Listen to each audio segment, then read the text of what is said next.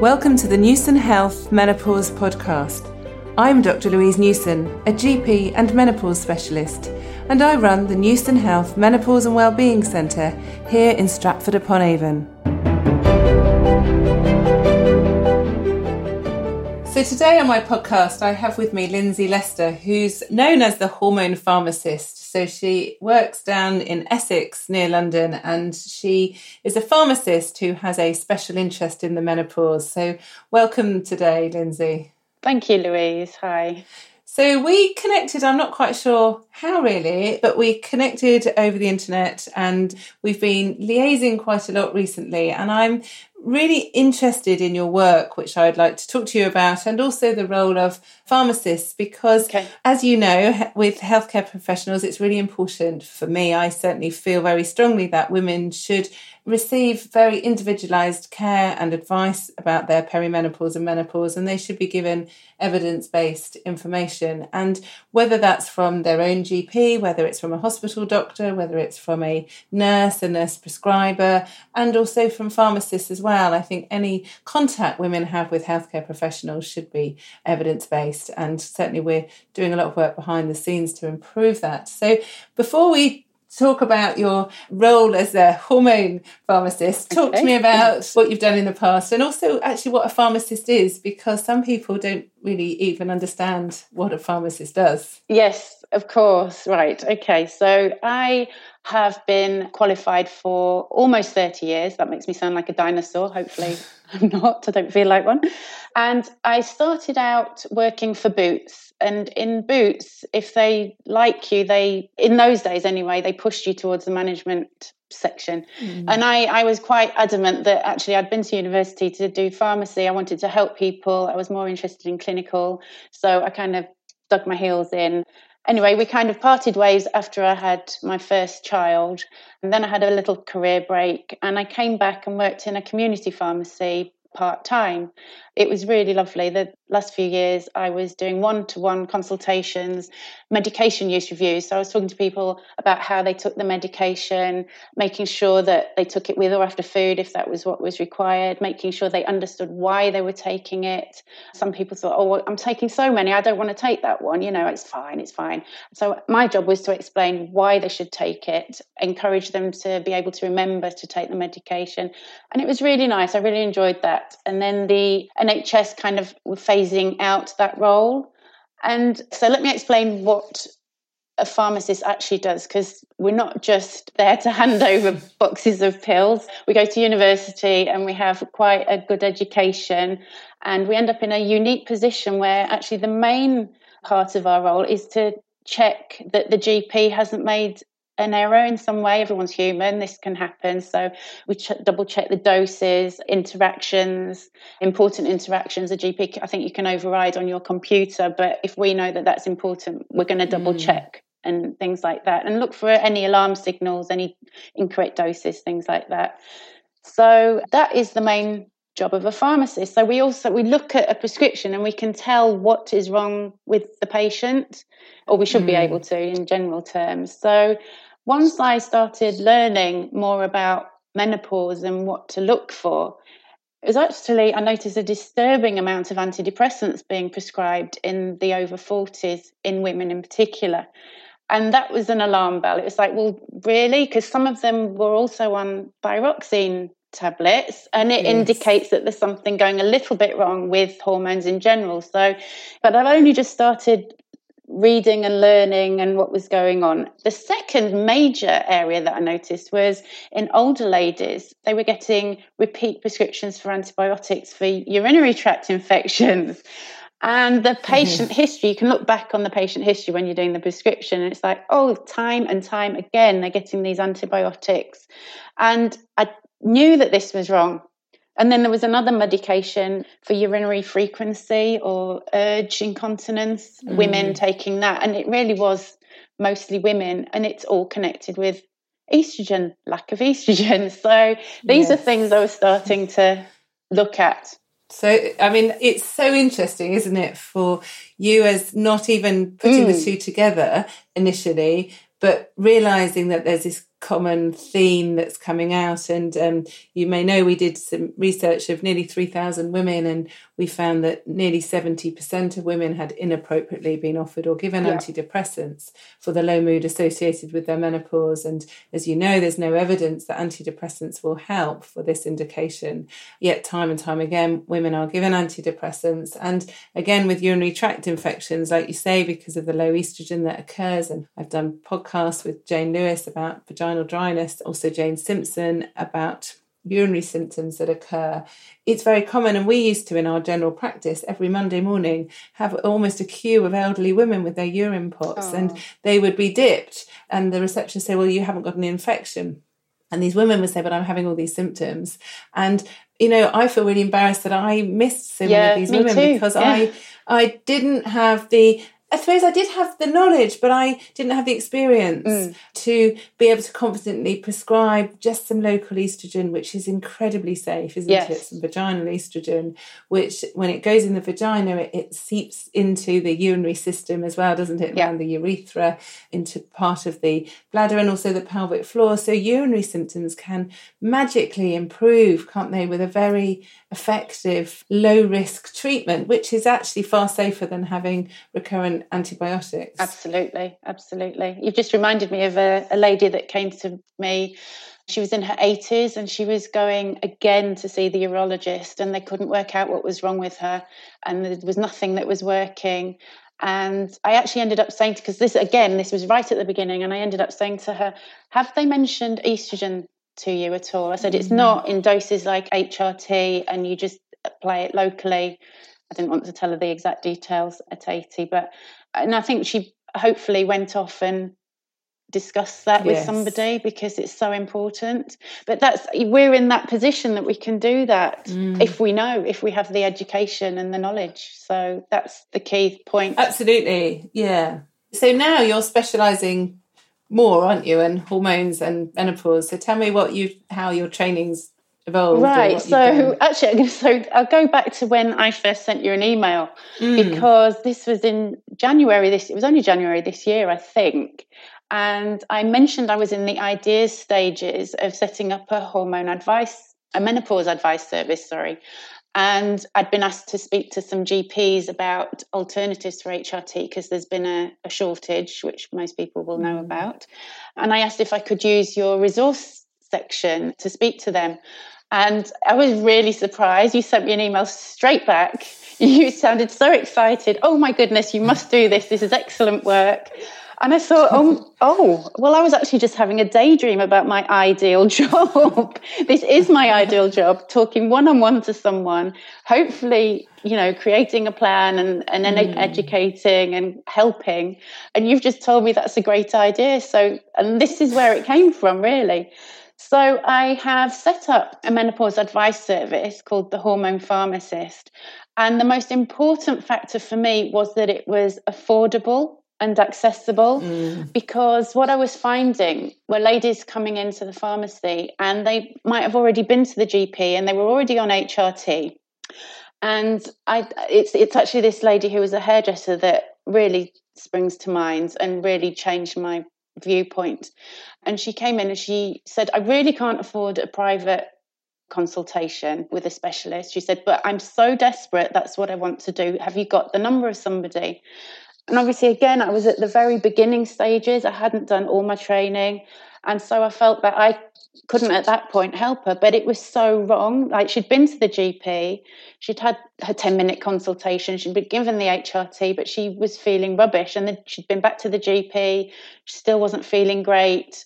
And she was so desperate that she was prepared to spend a few £100s to deal with it, even though she couldn't afford it. And I thought, wouldn't that be great if I could, we are actually the poor relatives, I think, in the NHS. And so, it'd be great if I could set something up that doesn't cost a lot, that I could give really good evidence-based advice, and the person could leave. I'm not a prescriber, so they would still have to go to the prescriber, but they would have the confidence to be able to speak and tell them what they want and know that they have all the right information. I work off the British Menopause Society and NICE guidelines, all the things that are required to give the right advice. So that's where it all came from. So there you go. Brilliant. Came from you. Excellent. I'm very pleased to hear that. And it is really important. As you might know, I did a lot of hospital medicine before I went into general practice. And we had the luxury of having a pharmacist that would come on our ward rounds every day. And I did, obviously, pharmacology as part of my degree, but not to the level that you do as you're training to a pharmacist. And the hospital pharmacist was just absolutely wonderful. A lot of people listening, I'm sure, would have seen the BNF, the British National Formulary, in GP practices, which is this Bible, really. Now it's online, so they might not see the physical tome so much. But we look up and it says about interactions, contraindications. And it was like having a walking BNF with me. It was fantastic to have someone there. And pharmacists are so useful. And even if you go to the chemist, there's always a pharmacist there, isn't there, who's very helpful, friendly, being able to just advise. And now there's a luxury often of having a private room where people can go sometimes for contraceptive advice. And a lot of the education work I've been doing, I've always been thinking, well, pharmacists can be so useful to give women the right advice. And also in a lot of chemists now, there's a huge section for female health, and there's a lot of menopause supplements there. And every time I go into a chemist, I get very twitched because these products are often very expensive. There's very little evidence behind them. And a couple of years ago, actually, I was in Boots in Leamington Spa, and this lady was looking at all these supplements, and she wasn't sure. There was a 3 for the price of 2 offer, and she kept picking one up, and this one was £20 a month, so a lot of money. She was looking and putting it back, and I don't know why I did it, but I went up to her and I said, I'm sorry to interfere, but I don't think you should really be taking any of that. You're probably better off taking HRT. And she looked at me and I said, it's all right. I'm really sorry. I am a doctor who specialises in the menopause. And she said, that's so kind that you've said that. She said, my doctor took me off HRT a year ago because I'd reached the age of 50 and it was the best time of my life taking HRT. And I said, well, I think you need to go back and see a different doctor.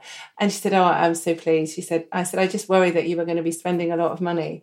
And if there's a pharmacist there to explain, and obviously some supplements are beneficial, can be helpful. HRT isn't for everyone, but it's important to have the right information, isn't it? And it's not pushed by an economic reason to sell a product. So I think having access to a pharmacist is amazing. And I've sort of spoken to other pharmacists, and actually, like you're saying, to have a job where you can interact with people and really make a difference is amazing, really isn't it? It's a real privilege. And people do actually divulge information that they might not divulge to the doctor. They don't want to bother the doctor, or there's something important that might come out of any conversation. And, as long as you have the information.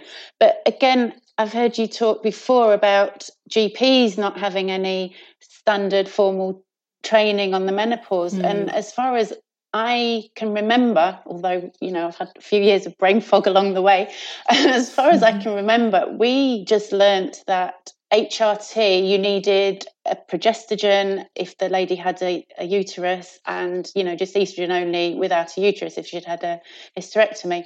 And I think that was pretty much most of it, as far as I recall. But there is a lot more, that you can learn, in fact.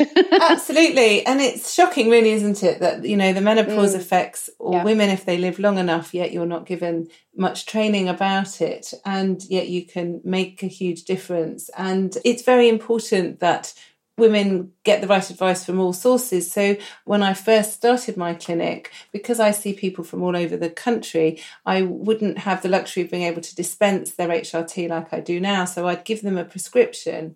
And then a lot of women were coming back to me. They were emailing me a few days after their appointment to say, Dr. Newson, I've really enjoyed my appointment with you, but my pharmacist tells me I shouldn't be using this gel. It's going to give me a risk of clot because I've got migraine. I shouldn't be using it because of this. And all these things were coming. And I realised that they were going to pharmacists where they lived in little villages, or the pharmacist wasn't used to HRT, and the pharmacist was looking up contraindications, they were looking up risks of HRT and advising their patients, they thought rightly, because of how it was documented.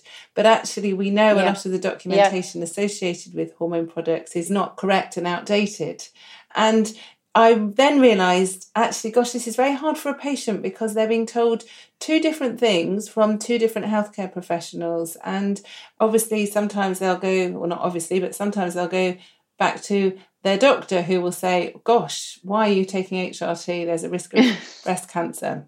When they might be on estrogen-only HRT, which doesn't increase their risk of breast cancer. So obviously I do a lot of work educating doctors, but then I sort of thought, actually, pharmacists really need to advise, because if they can work together with us and work out of the guidelines, like you say, it will give women a lot more confidence, won't it, to take their medication and continue it, which is really important, isn't it? Yeah. Because as you say, like the pharmacists that you referred, they're looking at the information that they're given, and that's part of our job. We can't give something and be responsible for that if we've gone against what the guidelines say. And the information, the product information is incorrect. Yes. I mean, it's a minefield if you don't know. Absolutely, and it's a real problem. So for those of you listening, there's quite a few problems with the product information, and that's linked with how doctors prescribe and the information that pharmacists have. So, for example, if I was prescribing vaginal estrogen, so this is either a pessary or ring or the cream, to a lady, for example, this 80-year-old lady you said who'd had urinary symptoms, when she opens the packet, it would say risk of clot, risk of breast cancer, cannot be taken if you have heart disease. And that is linked with the prescribing information for me as a physician is prescribing. And this is completely wrong, because vaginal estrogen is not the same as systemic HRT. It can be given even in women who've had an estrogen receptor positive breast cancer in the past, because it doesn't get absorbed to the rest of the body. Whereas if you don't know that because you've not had the right training as a pharmacist, obviously you're going to go with the written information, but it's out of date and completely wrong, which is absolutely... well, it's just sad and outrageous, really. And the same with estrogen as a patch or gel. There's no risk of clot, and it can be safely taken by women who have migraine, which is very different to tablet estrogen. Yes. And once you know that and have had the training, you've read the evidence, then it's obvious, isn't it? But when you're... it all becomes clear. Absolutely. But when you're a busy pharmacist, it's very hard to know, isn't it? Because you just go with what information you've been given at that time. Yeah. I mean, it took me till I was approaching 50 before I sat down and decided to do my learning. I mean, really, I should have done that learning years ago. But first of all, there wasn't anything really good available, kind of readily at hand. And secondly, it's just like you're busy doing what you're sent through or something else, but it's so important. Yes. I mean, half the population are women, actually more than half the population are female, aren't they? Yes. And I think this is also a problem because the menopause is a natural process. For most of us, we go through, and it's because our ovaries stop producing eggs and the resulting hormones that are associated reduce. But because it's a natural process, a lot of people don't want to pester their GP by something they think is just going to happen to them. Yet when people understand it is a hormone deficiency that is long-term and there are health risks such as increased risk of heart disease and osteoporosis with it, then they will try and get more information. But this is why I think a lot of women want to access information in different ways, and they'll feel less threatened, maybe, if you like, seeing a pharmacist than they would maybe seeing a GP taking a lot of their time, feeling they're wasting their time. Yeah. So to have the right information is really important, isn't it? Absolutely.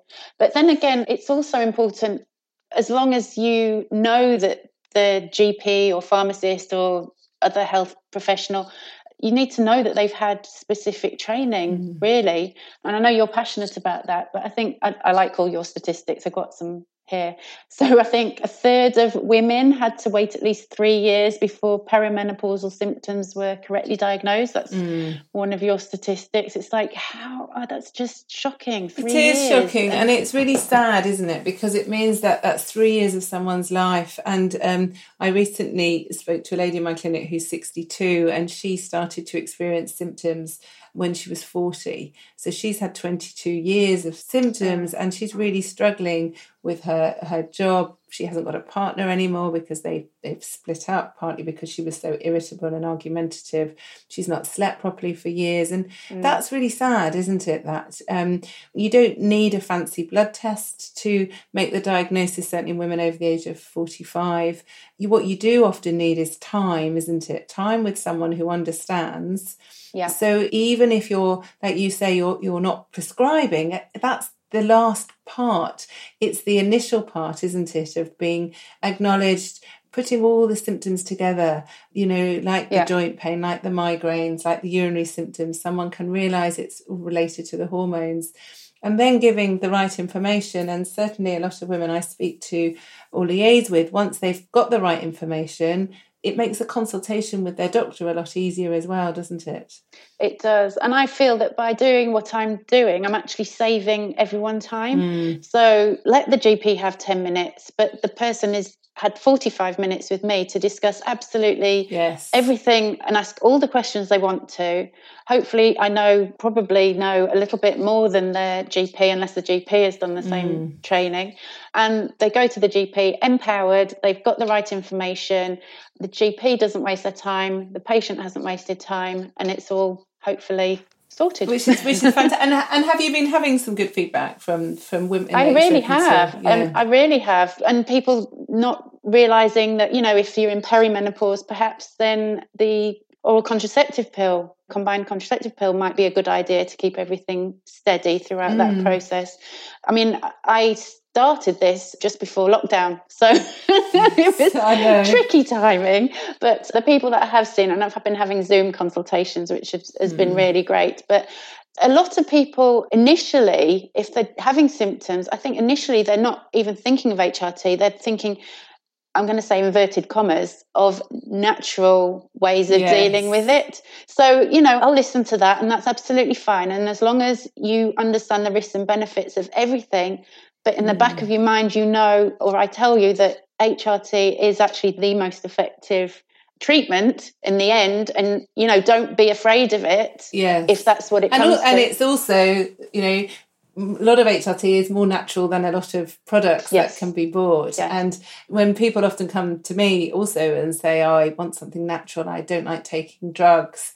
Well, actually, when you think about what natural means, there are a lot of poisonous plants that are still naturally growing, but we wouldn't want to ingest them. And because when a lot of women realise that the body identical HRT is derived from yams, the root vegetables, it's just replacing. And it's interesting, actually, at the beginning, you were talking about women with thyroid conditions. And if women and men have underactive thyroid glands, then most of them, pretty much all, I would say, would be quite happy taking thyroxine to replace that missing hormone. Or if they had diabetes, they would take insulin to replace that hormone.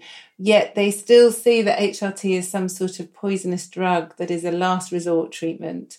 Yet we know the earlier we take it, the better it is for our future health, as well as minimising our symptoms.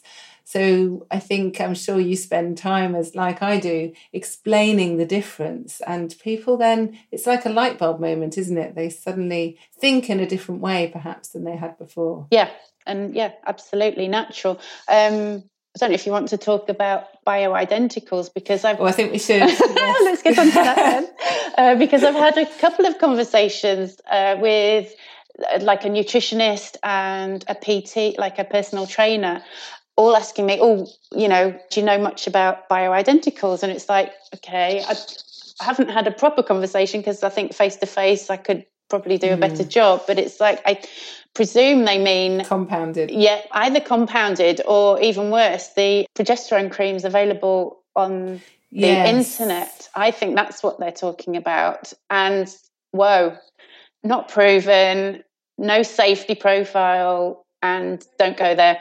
Absolutely. I think that's the take-home message, is not to go there. But they have a lot of very good advertising associated with them. Yes. So, like you say, it can be confusing, because actually the body identical HRT, some people refer to as regulated bioidentical. HRT, whereas the products we're talking about are compounded bioidentical HRT. We often just stick to the word body identical for the regulated products because it's less confusing. But there are, like you say, some progesterone creams that can be bought very freely, or not freely, obviously pay for them, but readily over the internet. And some women do find they have some benefit, but there's very little evidence that progesterone gets absorbed reliably through the skin.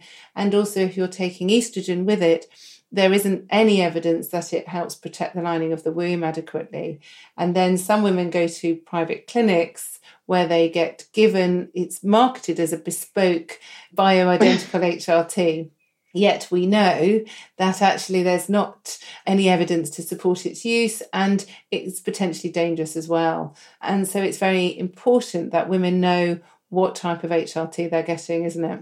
Absolutely. And it does sound attractive because it is sold as natural bioidentical, but actually you can get the natural bioidentical and proven safety products on the NHS. Absolutely. People don't realise that. No, so estrogen and progesterone are both body identical, available on the NHS. The problem is the other hormone, testosterone, that women often benefit from, which is not licensed yet for women in the NHS, which is, in my mind, absolutely outrageous and appalling that we're not allowed our own hormone back, and I'm hoping this will change. But there is still regulated products, either on the NHS, people can be prescribed male testosterone in obviously a lot smaller doses, or privately there is a testosterone cream, but these products are regulated, and so it's very different to the compounded testosterone. And I see some women who have been given testosterone lozenges or tablets, and certainly testosterone orally has risks such as affecting the liver and clot risks that it doesn't have when it's through the skin. So if you're going to a private clinic, it's really important to find out exactly how they're prescribing their HRT and what it is. And it's certainly worth asking before you have an initial consultation with that doctor, nurse, or whoever. Excellent. Okay. So very good. So no, I think it's absolutely fascinating. And do you think more of your pharmacy colleagues will take a lead from you or be encouraged to do what you're doing, do you think? I think they probably will. I mean, there's a lot of women out there my age working part-time perhaps, and it becomes really fascinating. I mean, I totally rediscovered my inner nerd. Yes. I didn't realise that I actually was one, but yes, I am. I can't get enough of learning. And there's plenty of us out there, and it becomes a fascination. And, you know, you just can't stop educating yourself. If that can be translated into helping other people, yes, then that's why we are healthcare professionals. I think that's why we choose our professions, because we want to help people. Absolutely. And, you know, I think it's so right. And, you know, our roles change as we become older, either because of families or because of partners, or just the way our job evolves and changes. And I think ways that we can help women directly, which clearly, you know, we're both doing, but also helping the NHS as well. As many people know, my clinic's private because I can't get a job as an NHS menopause specialist because there aren't enough clinics. And, you know, your role would be perfect in the NHS as well, but there isn't such a thing yet. It might come. Yep. But actually, I do feel very strongly that we are helping the NHS, because if you can work with a lady who then has a very effective 10-minute consultation and goes on her way. A lot of women who take HRT in the right dose, the right type, only go back to their GP once a year. Someone in my clinic 2 weeks ago told me that she'd been back and forth to her GP every fortnight for the last 2 years because she'd had muscle pain, she'd had fatigue, she'd had itchy skin, she'd had dry eyes, she'd had headaches, she'd had tinnitus, all these symptoms, and they were generating a lot of work and a lot of referrals, whereas 3 months of an HRT, she's a different woman. And so I strongly feel your work is actually reducing work and cost in the NHS as well, which... Well, that's what I'm hoping, yes. So absolutely brilliant. So I look forward to hearing how you get on, and I'm very pleased that I've sparked you into doing this new role. Yeah. So.